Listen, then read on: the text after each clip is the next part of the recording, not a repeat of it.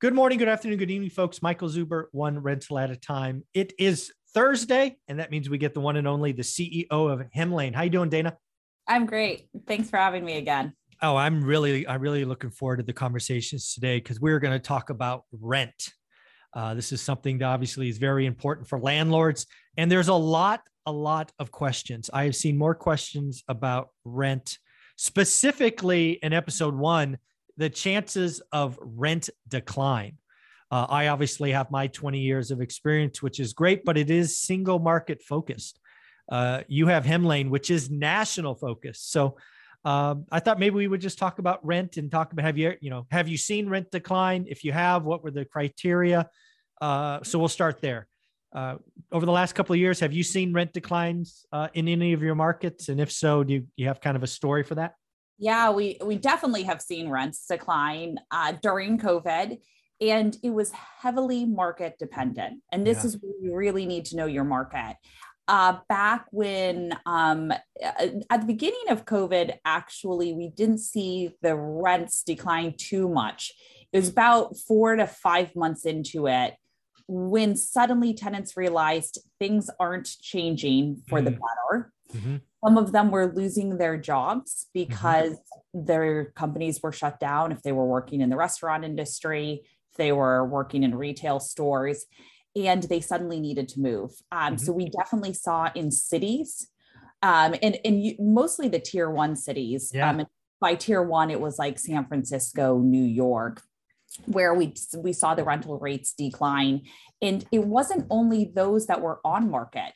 It was during lease renewals where tenants were saying, I'm going to move if you keep the rent at the same amount. And so we had some extreme cases where, they were dropping them by 33% just to keep the renter in there. And it was actually emotional for a landlord because they were worried that if they didn't drop them by that 33% in these markets, that it would be on market, they would be competing against everyone else, and they would have vacancy. And so we've seen that historically. We also saw in some markets where rent went up, where folks were moving there during COVID.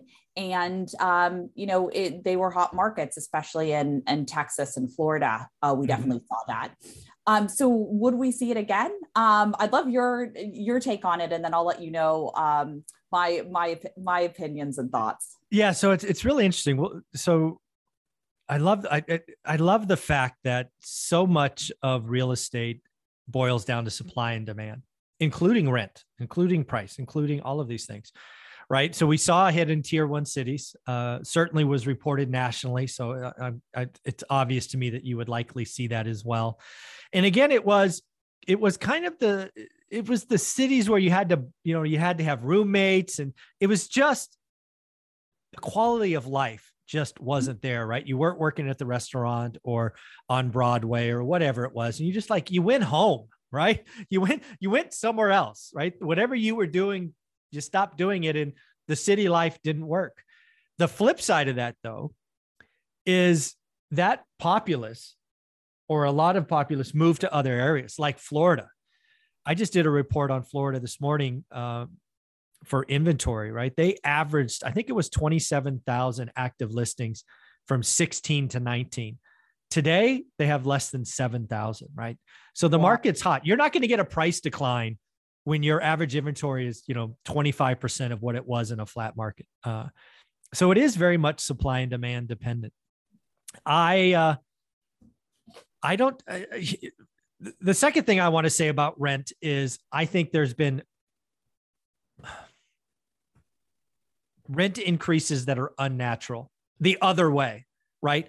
You're talking about an emotional landlord who had a 33% rent decline to keep a tenant.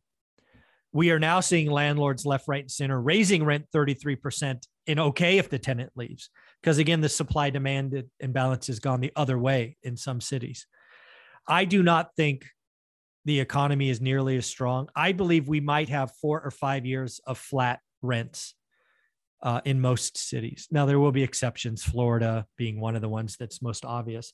But if I look nationally, I look at, heaven forbid, I look at my market of Fresno, California. It would not shock me, Dana, if rents are flat from 2022 to 2027. And I've seen it before, right? I've seen rents be flat for 4 or 5 years before over my 22 years now. So I just don't, I can't see rent going up 20% and then 20%. People can't afford it. They eventually push back. And I saw an article in Bloomberg this morning that New York tenants are finally pushing back. They're like, no, we're leaving. Right. Yeah. We're kind of going back. So I have seen rent go down. In my market, I've not seen rents go down. Let me be clear. In 22 years, rents haven't gone down. I've had to do move-in specials, but that was very 06 specific because everybody was buying homes. But that was a very short 9, maybe 12-month window. I do not see rents going down nationally, but I certainly hope they go flat. What are you seeing out there? Yeah, I think a lot of it will have to do with, if you think of inflation, right? Mm-hmm. If we just kind of break down inflation, there are a couple of things at play. So one is, inflation is increasing, or we've reported 8% plus, right? Past couple of months, we believe it's higher than that, or at least I do. But then, so there's 2 points there that kind of contradict one another. One is, okay, well, there's inflation, and we have seen, nationwide salaries increase, not by as much, but it's like 4 to 5%. Mm-hmm. So shouldn't we also be increasing rents because the cost of goods is more? Mm-hmm. And we are seeing salaries increase. On the flip side, they're not increasing by as much. And so tenants are more cost burdened. Mm-hmm. So what they used to could afford in rent, they can no longer afford. So I don't know what your thoughts are from that perspective, but I do agree with you that tenants have more choice now to say, you know what, I don't really need to live here, because COVID has made it where you hear of a lot more transition mm-hmm. out of where people have been traditionally living. And they can do that much more easily. And the job market has been hot. Mm-hmm. And so they could go and just say, you know what, if you're going to continue to raise rent. So I do think tenants have a bit more power there. But tenants who don't want to move, who are in really hot markets, they might continue to see that rent increase. But I think, overall, we're not going to see the rent increases that we've seen in Boise and all these other areas over the past couple of years. Yeah. So I think, first and foremost, I think what you're pointing out exactly what I see coming is tenants are cost burdened everywhere, right? Yeah. Inflation's up 10%, maybe 12, maybe 15, wages up 5. That's not a good equation. The money's got to come out of somewhere, right? We're already living paycheck to paycheck. We already can't handle a $500 emergency. At some point, even if the tenant wants to stay, they can't, right? I've been doing this long enough, family experience, right? Landlords, you don't want to hear this. Rent is not the number one thing for most families. Yeah. Food comes first, right? Carb for many of them is next, right? Rent's not first. So they will make sacrifices. They will get roommates. They will down select. They will move farther away. And in today's telecommuting and all these other, that's what we're seeing. So the last thing I'll talk about a rent decrease is there's actually some kind of counter currents going on, right? Portland, Oregon, I think is one, and LA County is another, where they're still being punitive on landlords. And we've already seen early data out of Portland with 4,000 less single family rentals. I believe LA County is going to dwarf that once the numbers are counted in a year or two. But you are seeing landlords just say enough is enough. And what that means, because they are the owner of the property, they can remove the tenant, even in California. They likely have to give a 90-day notice or 60-day notice, whatever it is, to vacate, because they're going to remodel. And then they're going to sell the property to an owner occupant. Yeah.